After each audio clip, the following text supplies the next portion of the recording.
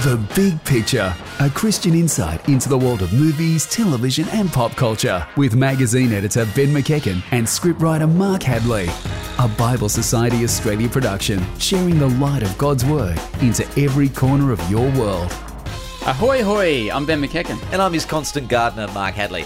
Welcome to episode 96 of The Big Picture for the week beginning February 26. And coming up on today's show, the most unique Oscars predictions ever and the top 5 Oscar crimes, part 2. Plus, what your teens really think and Matt Damon versus aliens in The Great Wall. What? Matt Damon versus aliens? I'm just telling you now, you'll have to wait and you probably will be unhappy you did. Whoa, that's an actual movie, The Great Wall? The Great Wall. Oi, hello Sam. Up this week. Join us on this Sam. as we marvel It's such over a mixed bag. I was just listening to that thinking, what is going on? I know, Matt Damon, they have me at Matt Damon versus aliens. We'll Then be again- pulling it all out this show. It's fantastic. Anyway, let's get into what's happening in cinemas this week. What can we see at the movies? Fist Fight. We can go and see Fist Fight. There is a movie called Fist Fight. It is right. I at thought you were just cinemas now. I thought you were just basically talking about the popcorn line on a Thursday right. night. You thought I was calling you out at the Get out of popcorn my line. way. No. Fist Fight starring Ice Cube, that rapper turned actor, and Charlie Day, who was in the Horrible Bosses movies. Fist Fight is about adult teachers taking it outside in the schoolyard. This is a real movie about adults behaving like children. Fist Fight. You can go and check that out now at cinemas if you care. And then this coming Thursday, Logan, Wolverine Returns. The latest X-Men film is here, but judging by the trailers, it looks a little bit more indie realism and a lot more grunts in this story. I haven't actually seen this. Very keen to check it out, and you'll be talking about it on the show in a couple of weeks. Yeah, I know, it is Mark. a really, really good film. You've seen it? I've had a secret preview.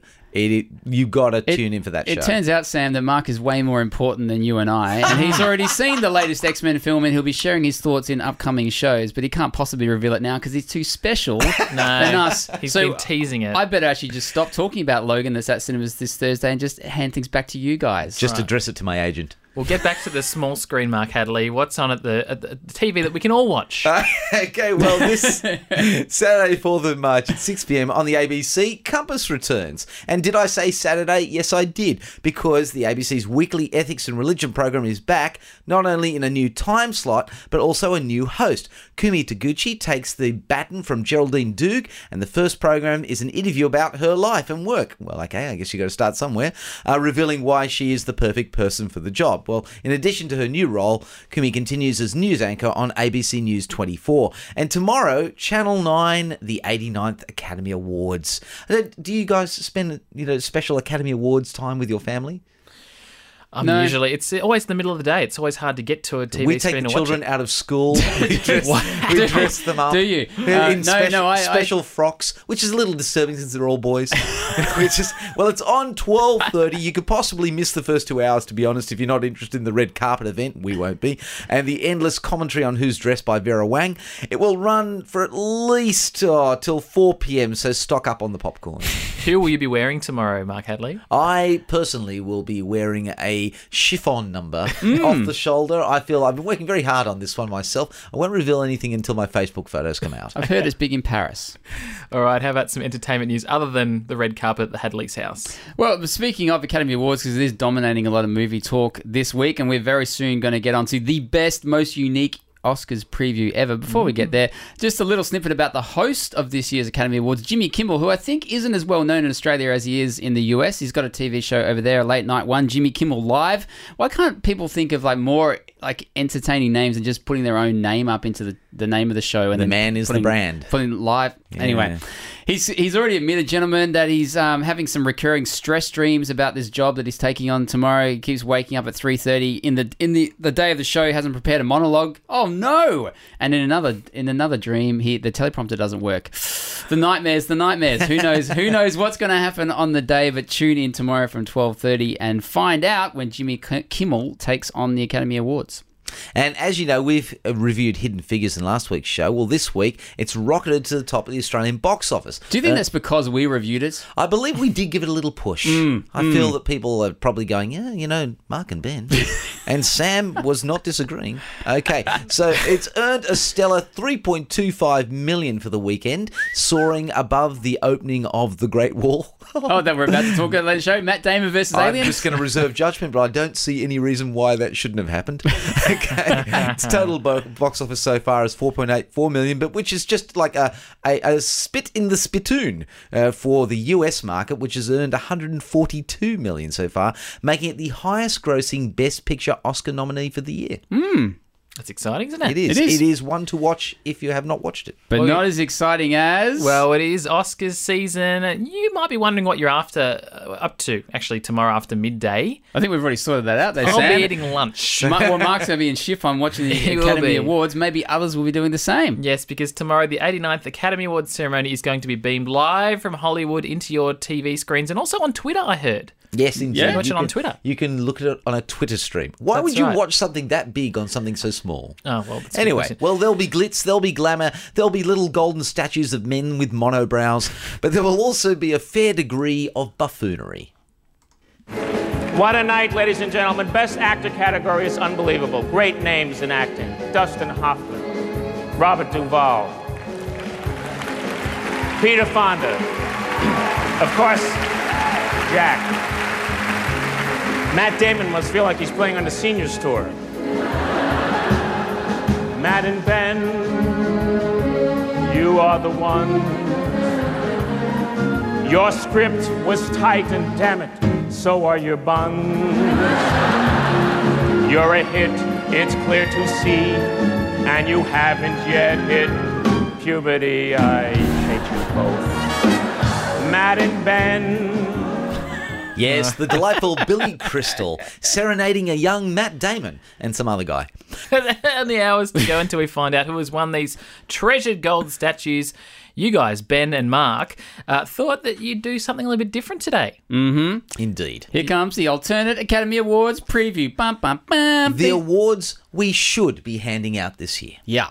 And the first category, Mark, in the Alternate Academy Awards is... the topic most likely to be referenced. What do you mean by this, this new category that you're introducing? Every year, there's always been some topic, right, okay, that they reference, add noise, and the people get up and say their bit and wave their little flag about, okay? We've had the environment, we've had, well, you know, quite rightly, struggling black actors and actresses. We've had gun control, the gay lobby, even God has got a year, okay? But this year's won't be able to go 2 awards without mentioning it. Award goes to... Donald Trump is in fact going to probably dominate. The next category is the most obvious Oscar bait in our Alternative Academy Awards. The most obvious Oscar bait. Oscar bait is that kind of movie or performance that you basically think was just engineered so someone could win that little gold statue. And I believe the winner should be, if this was up in the Academy Awards, Hidden Figures. You just mentioned how well Hidden Figures is doing with critics and audiences. That's true. But there is a real checklist of Oscar bait going on in Hidden Figures. It's a true life tale, tick. Women facing inequality, tick. Racial prejudice, tick. Big speeches, tick. It's got a feel-good vibe mixed with serious sincerity, tick, tick, tick, tick, tick, tick, tick. Is there a killer soundtrack? Oh, yeah. Yeah, there is. So, gentlemen... lack of CGI. There is. There is. Didn't you hear the bit about serious sincerity, but a feel-good vibe? Yes. That's right. The winner of the most obvious Oscar bait this year does go to Hidden Figures. Let's have a look at our next alternate Academy Award. The role Meryl Streep should have played. I believe that this is a film... This is a standard award. Yeah, I was actually going to say the best way for Oscar bait is just to put Meryl Streep in your movie. That's right. Okay, yeah. So Meryl Streep, I think it's actually in the Constitution of the Academy Awards that they've got a nominator every year anyway. Yes. So we should actually have an award, Meryl Streep's Award. You know, the inaugural role Meryl Streep should have played. Could she have done Emma Stone's role in La La Land? Yes, she could have done that. Sure she could. Of course she could have played Mia Dillon. Could she have played Jackie in Jackie Kennedy in Jackie? I'm surprised she didn't. Why did they stoop to Natalie Portman when they could have had Meryl Streep? But no, they're all too safe for Meryl. I'm thinking of the pivotal role in Arrival. Oh, you're thinking Amy Adams should have been bumped from Arrival? No, I'm not talking about Amy Adams. I'm talking about the alien species. I think Meryl could have carried off an alien species on stilts in a huge black leotard, giving her real heart to that sort of rap. You know when they do that and they come up against the glass? In Arrival? Meryl could have really delivered that in a way that would have been Oscar worthy. She could have made that sing. The least likely to win is the next category in our alternate Academy Awards preview, least likely to win, and I'm saying La La Land is the least likely film to win at this year's Academy Awards. And Tell me why. Here's why. It could repeat what happened to The Colour Purple many, many years ago. Colour Purple was nominated for 11 nominations, and it sounded like that was massive Oscar bait that should never have lost. It was about racial issues in the States. Steven Spielberg directed it. Whoopi Goldberg was in it, and that's when she was massive. 11 nominations, nothing. I think there's a curse of having too many nominations, and I think La La Land may possibly suffer from it in tomorrow's ceremony. So the least likely to win, I'm saying La La Land. Do you think that people basically look at their little card they're ticking, they go, oh yeah, I'll just tick that in the next one? Because it's no. And they never tick it at all. No one ticks it enough. Well, okay, here's our next alternate Academy Award, and that is the movie that really deserves an Oscar, as opposed to all those other ones that probably will pick it up. And here is my thought. Now, it's interesting to note that Meryl Streep's Florence Foster Jenkins actually has been nominated. Meryl Streep has been nominated for her performance as Best Actress. Of course. That film comes in at 82 on Rotten Tomatoes aggregated reviews, 100 films of 2016. So, number 82. What comes in at number 8 and has received no nominations whatsoever? What's that? Love and Friendship. Oh, it's a great movie. I know, the story of a wry and calculating Lady Susan who won't be let a little thing like morals get in the way of her search for a suitably rich and stupid husband. Look, Love and Friendship is probably one of the cleverest, funniest, and certainly most gorgeous-looking films of 2016, but sadly, it's British. And because it's British, so much of that has sealed its fate. Now, I'm not saying there haven't been British films that have trumped that particular setback as far as the Academy Awards are concerned, but honestly, I think sometimes they would look at British films and go, best foreign film, and that might be a better chance. Look, Love and Friendship will not get an Academy Award. It will not earn a golden monobrow, but it has gained my special appreciation. I hope it earns yours. Mark and Sam, before we get on to the rest of the show, one final alternate Academy Award to present, and this is in the category of the Box Office Plain Truth Award, which is basically what was massive at the box office last year, what hasn't really been nominated for awards this year. And that movie that dominated the box office last year, Rogue One, A Star Wars Story. It made, like a lazy $1 billion or something around the world. It's only been nominated for sound Sitting on mixing its hands. and visual effects. Now, sound mixing and visual effects would probably win in those categories, but basically didn't really come up for awards at all. But go back to the bit where who probably cares because they've got $1 billion in the bank. So the Box Office Plain Truth Award easily goes to Rogue One, A Star Wars Story this year. And it's Rogue One, A Star Wars Story, still showing at some cinemas around the place. You can catch it on screens around you. And as we've already mentioned, the 89th Academy Awards will be screening on Channel 9 live at 12:30 p.m. from tomorrow, and it's repeated tomorrow evening on 9gem at around 7:40. All right, well, coming up on The Big Picture, an Oscar nominee to sing about, and also what your kids really think about Year 12 in the TV show. Year 12, I think that's what it's called. And also a stuntman from Guardians of the Galaxy shares what's better than big screen action. Hey, welcome back to the show. It's Academy Award time, and each year the best soundtracks stand a hope of winning their own golden monobrow to join the ranks of songs like My Heart Will Go On from Titanic or Am I a Man or a Muppet? Another great winner. I like that. I really love that song. Nominated this year, Audition from La La Land, The Fools Who Dream. And it's sweet and it's lovely, and honestly it's far too slow for a swinging show like The Big Picture. So we settled on its CD sister song, this one.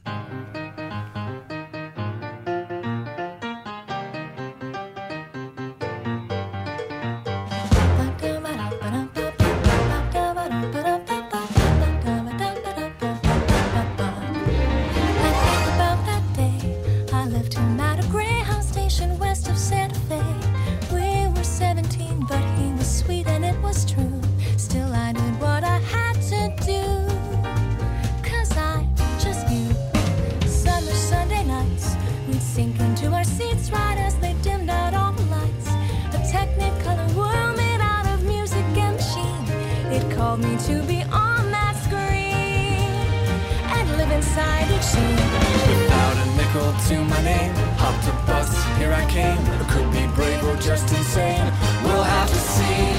'Cause maybe in that sleepy town, he'll sit one day, the lights are down, he'll see my face and think of how he used to know me. Climb these hills, I'm reaching for the heights and chasing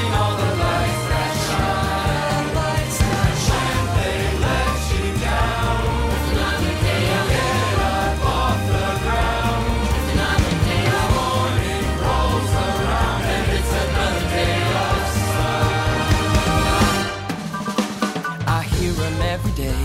The rhythms in the canyons that'll never fade away. The ballads in the barrooms left by those who came before. They say we gotta want it more. So I bang on every door. And even when the answer's no, or when my money is running low, the dusty mic and neon glow are all I need. And someday as I sing the song, a small town kid'll come along. That'll be the thing to push him on and go, go.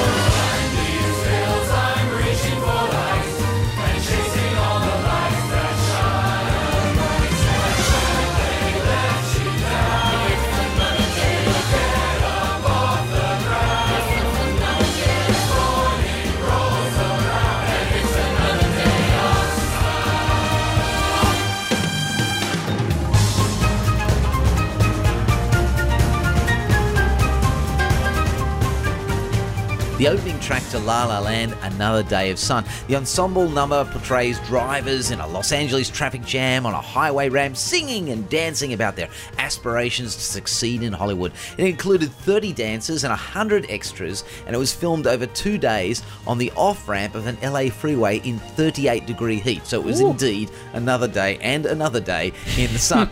It's actually composed by Justin Hurwitz and lyrics by Ben Pasek and Justin Paul. And Justin Paul wanted to create a song that was full of joy and hope, but was also full of the Hollywood irony that sunny days are also the worst days of your life.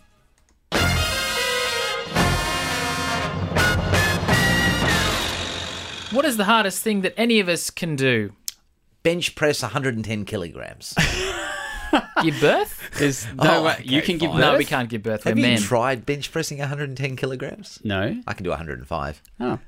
All right, fun fact about Mark Hadley. Yeah. All right, well, apparently, according to a whole lot of Year 12 students, it's the HSC. Oh, that. Yes, and so a new ABC TV series is documenting 14 students as they navigate Year 12. So, for what your kids are watching this week, Ben went back to school to find out firsthand what the kids these days are dealing with. Year 12 is definitely a bit daunting, a bit exciting, a bit of mixed emotions about it. What I really want to do is just have fun. I have 3 sisters and an older brother. I play softball and I also play ultimate frisbee. My last year of school, hopefully pass, so I don't have to do it again next year. And then when I finally leave school, I want to become a full-time plumber, maybe in the future own my own company and make some good money. My Year 12 life is a vlogumentary series. Oh, I love that word. Vlogumentary series. What's that? Video blog documentary? Something like Yes. that. How now is that term? Vlogumentary. 14 students have been picked from across Australia. They're coming from everywhere, from Kununurra in remote Western Australia to suburban Melbourne. You've got rural SA to New South Wales Central Coast. These 14 students are recording these personal confession/diaries across an entire year of their Year 12 life. This is all filmed last year and now been edited up into a series that's on ABC at the moment, 3 nights a week in half-hour blocks, like kind of swirling around all these 14 different students. So basically, it's Survivor without the island.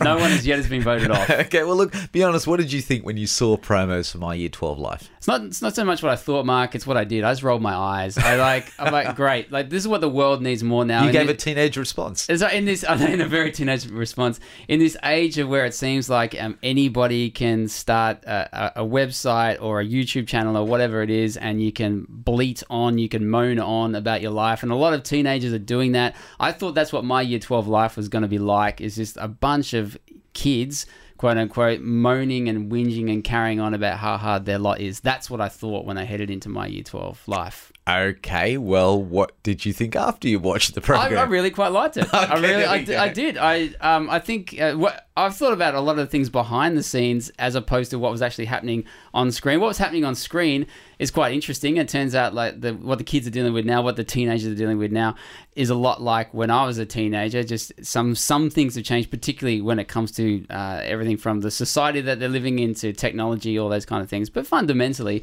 a lot of the issues that remain for them, everything from identity and relationships to future and family, are all the same. But I kept thinking a lot about what it would have taken to put this production together. And as much as that sounds like a really smart idea, you get a bunch of teenagers to shoot their own material and then they give it to you and you can create a series out of it. It's like quite an effective business model.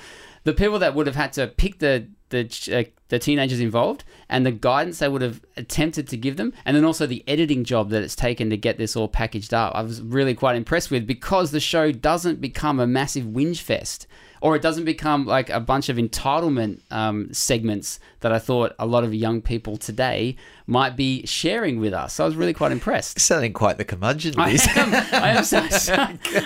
way older than my 41 years. So old, Ben. Why do you think people keep tuning back in? Well, like one of the reasons I think is that reality TV still remains big. So it's not surprising that ABC's concocted this kind of idea for a show. And this is like really real and sometimes like really painfully so and quite dorky and awkward. I was quite amazed at how candid some of the young people were that are part of this series, given they know that they're not just on camera, but they know how this is going to be presented later on in a documentary about them, demonstrating something about what it's like at the moment going through year 12. I was really quite impressed that they weren't just being pretentious and showboaty, but they also weren't that self-conscious either. And they reveal a lot of things to do with everything from their friends to how they feel about their mum and dad. That's really like quite amazing. But I wasn't quite gripped by it either. And I'm not sure that other people will be too. So what will keep people tuning in? I'm not exactly sure, even though it's a really clever idea for a program. It does give you a lot of insights into a variety of different places in Australia, different ethnic groups, different like family backgrounds. You get all that kind of thing. But what's going to keep people coming back? I don't know. I watched the first couple of episodes and they cover a lot of territory. But how it's going to stop being repetitive, I presume, is going to come down to the kind of dramas that will ensue across the year of someone's life, the unexpected stuff that you just can't see coming from a long distance off. Not to mention that great big cataclysm, the HSC. HSC! Yeah. Now, I'm guessing that this is good for not just kids to watch, but also parents. Is there something that parents can take away from watching Year 12 Life? Yeah, I think there could be a negative that you could take away from it, and among other things, here's a negative and here's a positive. On the negative, I think with parents watching this, and I would recommend parents sitting down watching it with their kids, because it could really prompt like some great discussions about what's happening in your own home life, particularly if your child is going through Year 12 at the moment. Or maybe Year 11. Or maybe Year 11, that's right. Yeah. This would be a really good catalyst for that. But on the negative, parents, maybe they could get too worried about what's going on in their life with their child. So they see something that's happening on screen, and it could be to do with anything from drinking to someone losing interest in My Year 12 Life as seen on screen, losing interest in school, and a parent watching this show starting to freak out that maybe their own child, that's happening to them right now, right at this moment, and goodness me. I think that could be a negative. You get all concerned and worried and pent up, but you should just kind of turn in your lounge room or in your house and speak with your child who's going through year 11 and year 12 and actually talk about the issues that are going on, rather than freaking yourself out by what's up on screen. On a positive note, I think there's plenty of things to take from it. Short one is, you can have a good conversation, I think, out of My Year 12 Life. And I would imagine particularly the longer it goes along, there'll be more things to discuss. But for me, the whole show raises that great concept, that great part of life where you get down to the pointy bit of what's really important and what am I going to invest in. And as we see, as these guys are documented across the year of Year 12, there's a lot of these students that are really reflecting hard on what they're putting their time into in Year 12 and where they're headed and what is this all about. And their parents too are thinking that as well. So it's a really good opportunity to talk about what actually is important. And is it getting good marks? Is it getting into university? Is it getting into that apprenticeship? Is it trying to form this future here on Earth that you can really map out from Year 12? Or could there be something more? Could there be something more to this existence that reflects not just here, what I do here now, but into eternity, if eternity exists? So for me, My Year 12 Life was something of a bit of a springboard for parents and for kids to think really hard, not just about what do we find is important now, but what's important into the future, and then how does that shape what you're going to do now, including if you're going through the HSC. Okay, well, My Year 12 Life is rated PG and airs every Monday to Wednesday on ABC Me at 7:30. Catch up on past episodes on ABC iView. One thing I couldn't find out about my Year 12 life, gentlemen, is how long it's running. Like, it seems like it's probably going to run for a whole year. They must have heaps of material, but I don't know. So it seems like indefinitely it's going to be on Mondays and Wednesdays on ABC Me at 7:30. So if you lack a Year 12 child, just tune in and get your own. That's right. Now, speaking of all things digital and being down with what the kids are doing, chaps, we're on Facebook. The Big Picture Show is on Facebook. And what you should do is you should like us, because if you don't like us already, I don't know why you don't like us, and you should really like us. What's we want wrong to be with liked. you? That's right. So Why like are we us. not likable? Find us, The Big Picture Show. Like us. Tell your friends to like us, because that will boost the way our content will ripple out across the Facebook, so we can constantly share the good news of taking a closer look at pop culture. We give you permission to two-screen it. Whilst you're listening to the program right now, why don't you like us now? All right, well, coming up on The Big Picture, a very special guest, a real-life stuntman who has worked on Marvel films. That's actually true. He has. And he's going to talk about what really fires him up. And also Matt Damon plus aliens plus ancient China equals the Great Wall. But we'll find out just how great it is. Welcome back. Well, lads, Pirates of the Caribbean 5 is coming out this year. Yeah? 5. Yep. So is Guardians of the Galaxy 2. Oh, yeah, that's Not so right. impressive. I'm sure they'll get to 5, though. Yeah. These are massive, massive blockbusters. And you know what? We have a guy, a stuntman, Will Harper, who has worked on both of these movies. Both of them. So for Press Record this week, Ben, you manned up and spoke with Will about what it takes to be a real action man and what could be better than being part of blockbusters.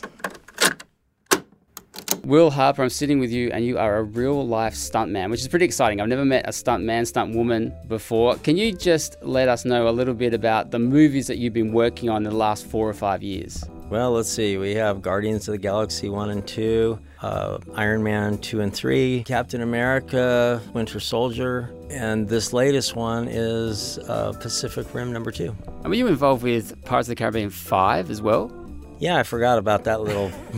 But you just forget some of these big blockbuster, epic, fantasy, superhero Marvel movies that you work on? Well, yeah, I guess it's probably not the most important thing in my life, but it is pretty exciting. It's an awesome business, but there's something way better than that.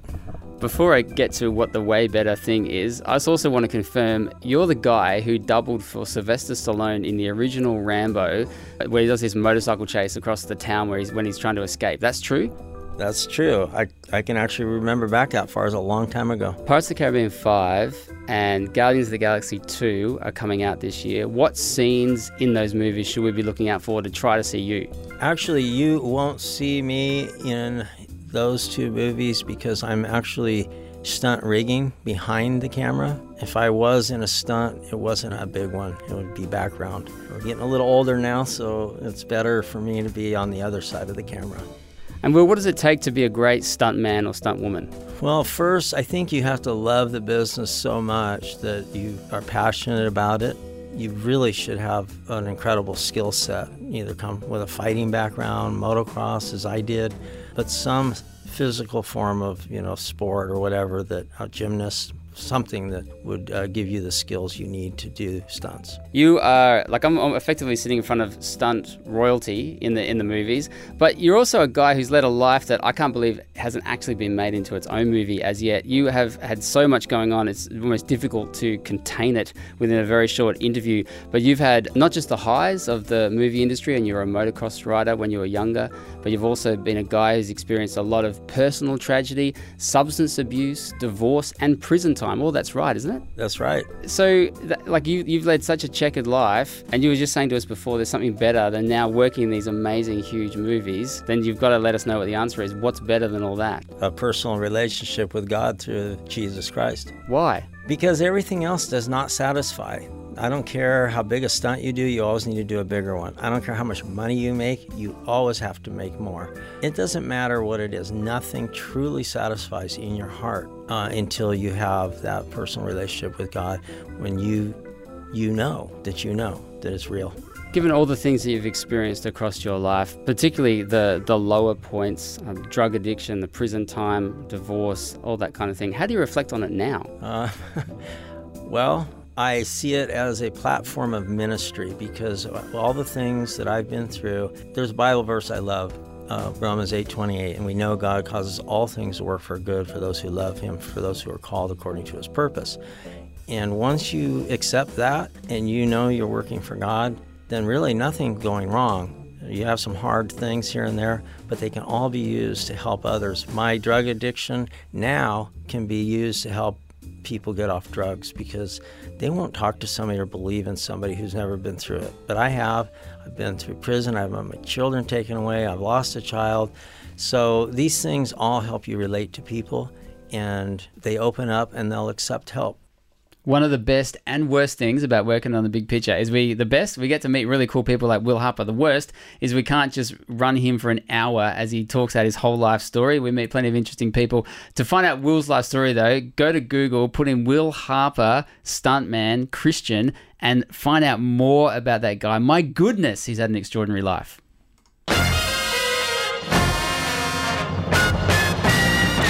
Ben, Mark, the Great Wall of China, a construction that has captivated the minds of the West and the East for well over 1,000 years. Well, it's about to amaze a whole new generation of moviegoers. Matt Damon leads a cast lined with stars from the East and West in a historic adventure that might leave most of its history behind.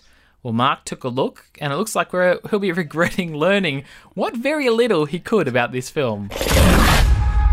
What was that? There are many things you have not seen. The Great Wall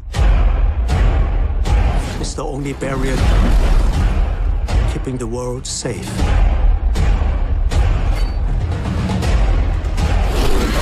Mother of God.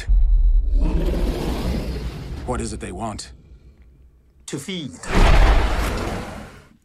Matt Damon enters this tale as William, a soldier of fortune who's set off for the Far East with his companion Tovar, Pedro Pascal, to find the legendary black powder of the Chinese people and bring it home for Cracker Night or, European warfare, something like that. Anyway, William and Tovar end up running from bandits right smack bang into the Great Wall of China. And there they discover a fortification that took 1,500 years to build, and the best soldiers of the Empire massed to repel a terrifying invasion. Oh, so this is just an historical piece then, Mark? Not a chance. This is the silliest piece of rubbish I have ever seen. Ever? I will now say ever again, just to emphasise that point.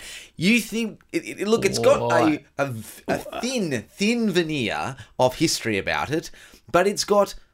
Then all of a sudden we understand that the whole plot turns on the fact that a huge meteor landed, aliens spilled out of it, there's secret warrior societies with bizarre mechanical weapons who are all able to bounce over the wall and back. Who think sounds plausible. The most effective way of fighting involves huge rubber bands. But there are lots of films that combine like elements and ideas and things that you may not think would go together, and then sometimes they do, and then say other times they don't, like Wild Wild West, which is a movie that Will Smith filmed that people haven't really talked about since it came out. But often you get these ideas that come out, sometimes they work, sometimes they don't.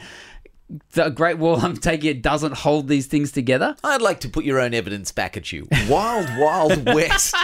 So it's the one film that Will Smith will never put on his resume. It is an appalling film, and The Great Wall tops it. Okay, it's not so silly it works. Look, it is so silly. It is the biggest budget Chinese film ever. Okay, so it had all the money it ever needed. It's directed by Zhang Yimou. Okay, so House of Flying Daggers, Hero, and it's a fantastic. He's made some great stylish martial arts films, and it's not lacking in acting talent. Okay? Matt Damon, he's no slouch. Okay, unless of course he's wearing leathers and Chinese armor. Okay, he mopes around the screen like somebody looking for a battle to fight, but disappointed that he's only got great big green aliens to work with. It didn't just, bend reality or suspend it. It suspended it over the wall, dropped it, drove a truck over the top, came out with a dancing troupe and stomped the remains into the dirt. The reality is just not there. The only reason I can believe that this film was made was that somebody drove up a truckload of money to not Ben Affleck. They probably offered his close mate, Matt Damon. Offered it to Ben Affleck, and he said, "Get Matt to do this one." But they drove it up to Matt Damon's lawn. They dumped the money on the lawn, and they kept on dumping those truckloads of money until he finally said yes. No one could read this script and say, "That's an idea." It's just, maybe they thought it was going to be an animation. Maybe Matt Damon thought, this is an animation because it's too improbable for live action. Now, Mark Hadley, you're doing a very good job of knocking down this great wall, but I want to know, is there any way you can redeem it? There must be something good about this film that it teaches us, perhaps. There is a lesson strangely buried at the heart of this. Phew. Okay. A redeeming feature. As Matt Damon, that great Asian actor, masses with the rest of the Chinese to repel this invasion of aliens who dropped out of the sky on a meteor, we learn that greed is bad. And you shouldn't steal gunpowder in the middle of an alien invasion. It's a moral that we can all take home. I feel it's something that we can apply to our day-to-day lives. Do not, under any circumstances, if you're repelling an alien invasion, spend time stacking gunpowder on a cart you yourself intend to drive. That is silly, people, and should not be attempted at home. Look, I think if there's anything to be said about this film, it's basically a really ham-fisted attempt to say that greed is bad and putting other people first is good. And there's nothing wrong with those morals, but they just seem childlike in the hands of such an inept film. Well, the not-so-great wall opened on February 16, so maybe if you wait another week, it might be gone. You might not need to have that as an option for your movie going.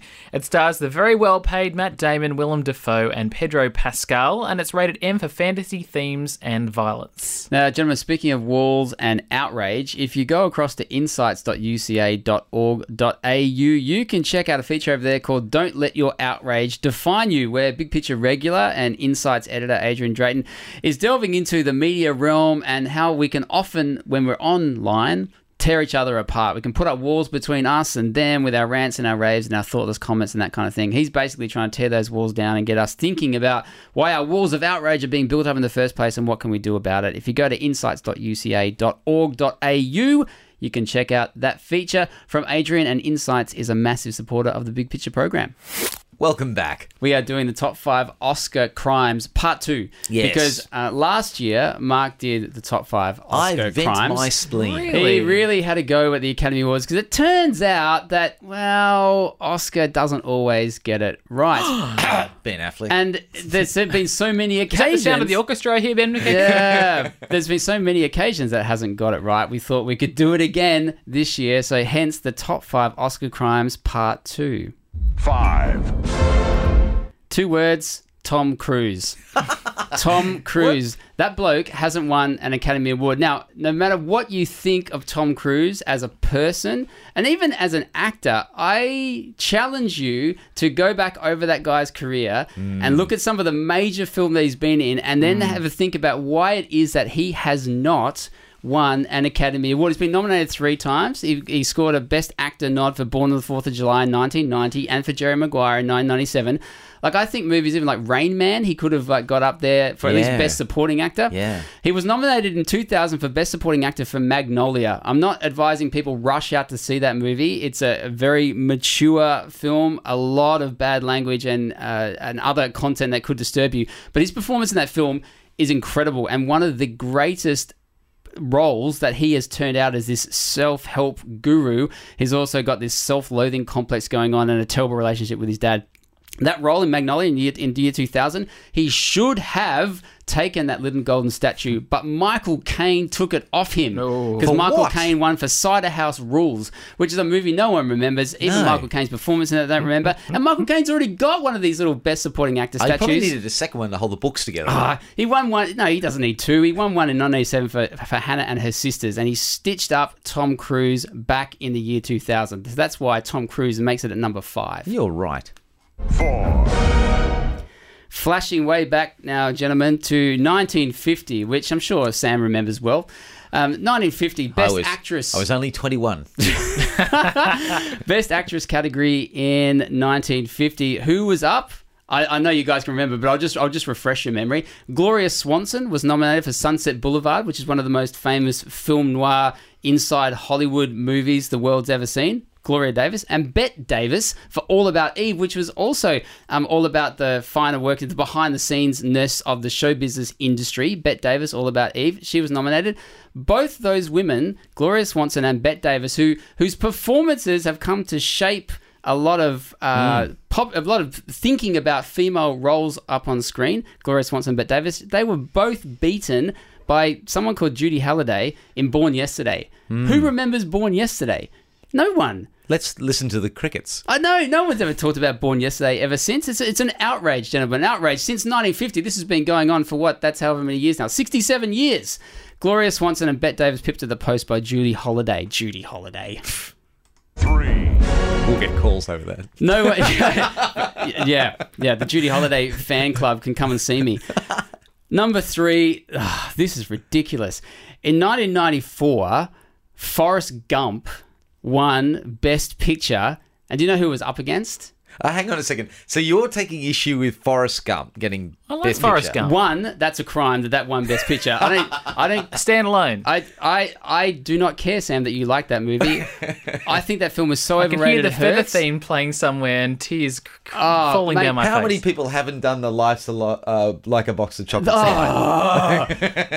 You're great. You get the wisdom of life is like a box of chocolates. That wins an Academy Award, Run, Forrest! it was Run Forrest Run, and that was up against Get Busy Living or Get Busy Dying in Shawshank Redemption. Oh, yoicks. I did not realise that. It was up thank against you. Shawshank Redemption. Up against and Pulp Fiction. Oh! Yeah. Well, that's okay. It's Tarantino. Now, Pulp Fiction went on to revolutionise modern filmmaking largely through that film, Quentin Tarantino, and Shawshank Redemption still remains the number one, the highest popularly voted film on IMDb's top 250 list, up against Forrest Gump, that overrated, overplayed, ham-fisted, sentimental journey through American history. Please. It had ping pong. 1994, that was an Oscar crime. 2. But not nearly as much as this is like decades of Academy Awards handing out. The fact that if you thought Tom Cruise not getting an Academy Award was a crime, Alfred Hitchcock and Stanley Kubrick both did not ever win an Academy Award. Are you serious? Let me repeat that. Alfred Hitchcock and Stanley Kubrick never won an Academy Award. 2? This is at number 2. There's a certain That's point. right. There's a certain point in which people become so successful that I think that the Academy just resents them. But I was going back through the archives of the Oscars and, getting my outrage on, and was trying to come up with theories of why, and I can't really. There's got to be other years where they were up against others that, okay, they deserved it. But across the scheme of those two gentlemen's filmographies, how could they possibly not have won that little statue? Another honourable mention or dishonourable mention is the fact that in 1970, Francis Ford Coppola was not Best Director, even though The Godfather won Best Movie, Best Actor, and Best Screenplay. But apparently the guy who directed it doesn't deserve anything. Not really involved in the not integral. And here's another nod to actors out there. Cary Grant never won an Academy Award until he got one of those lifetime ones thrown at him in 1970. That's like when people realise they did the wrong thing. That's right. But they apparently Oscar hasn't even realised that yet, because one of those has not been thrown at Alfred Hitchcock or Stanley Kubrick. 1. But that is not nearly as loathsome a crime, as deplorable as the fact that in 1941, Citizen Kane was not crowned Best Picture that year. Now, even if this is like we as film supporters sit there and go, "Oh yes," exactly. That's and what other people are sitting out there going, "What?" That's what I was going to say. About to point out, even if you've never seen Citizen Kane, plenty of people haven't. You must have heard that film's reputation, whether you're a film nerd or you're not, whether you're a film lover or you're not. You must have heard about what Citizen Kane did do for film. Now, it wasn't huge when it first came out. Its reputation grew and grew and grew. But the fact that it couldn't grab a little statue back in 1941, it says something about the voters back at that time, or I don't know, maybe they had some bent against Orson Welles, or maybe William Randolph Hearst, who the film is allegedly based on, like, he was a big media magnate at the time. Maybe he stifled it. I don't know what. I don't know. But that, to me, across the sweep of Oscar history was like the biggest travesty that I could come up with. But as I was thinking about this, like, list, that putting it together and just getting, like, fired up about how dare you? How could you possibly not give this thing an award? It points out that I think that greatness is really subjective. Like, it depends on who's saying it, who's voting, and what time, and all that kind of thing. And often greatness can feel that way. But it depends, I think, on who's voting or who's telling you that something's great. And as I flick through pages in the Bible, like getting into the book of Ephesians in the New Testament, like in the first chapter, it talks all about the greatness of Jesus. And who's saying that? God. Now, if God is talking about the greatness of Jesus, I think I might take a listen to that, rather than as I go back through the Academy Awards history, get all fired up and still think, yeah, but that was just some voters back in 1941. Still, it was an outrage, Sam, an outrage. But in honor of the outrage, let's play a little bit of Citizen Kane.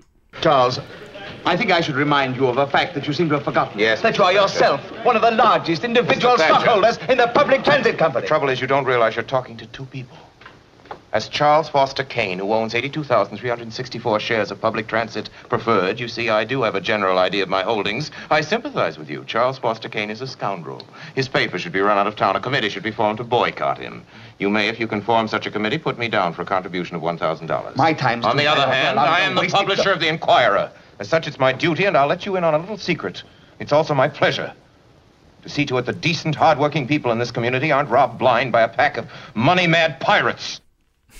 Citizen Kane. Seriously, if you haven't seen it, do yourself a favour. It's like one of the seminal films of cinematic history.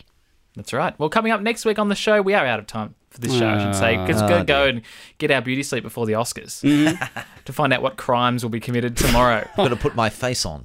That's right. But coming up next week, Jasper Jones and the serious issues in small-town Australia. Jessica Chastain is Miss Sloane, a power broker whose power gets broken. And the top 5 political dramas that will make you take an interest in politics. Next week, gentlemen, I'm not going to be Oscar. I'll just be Ben McKagan. And I'll be Mark Hadley. See you then. The Big Picture is a Bible Society Australia production, sharing the light of God's Word into every corner of your world.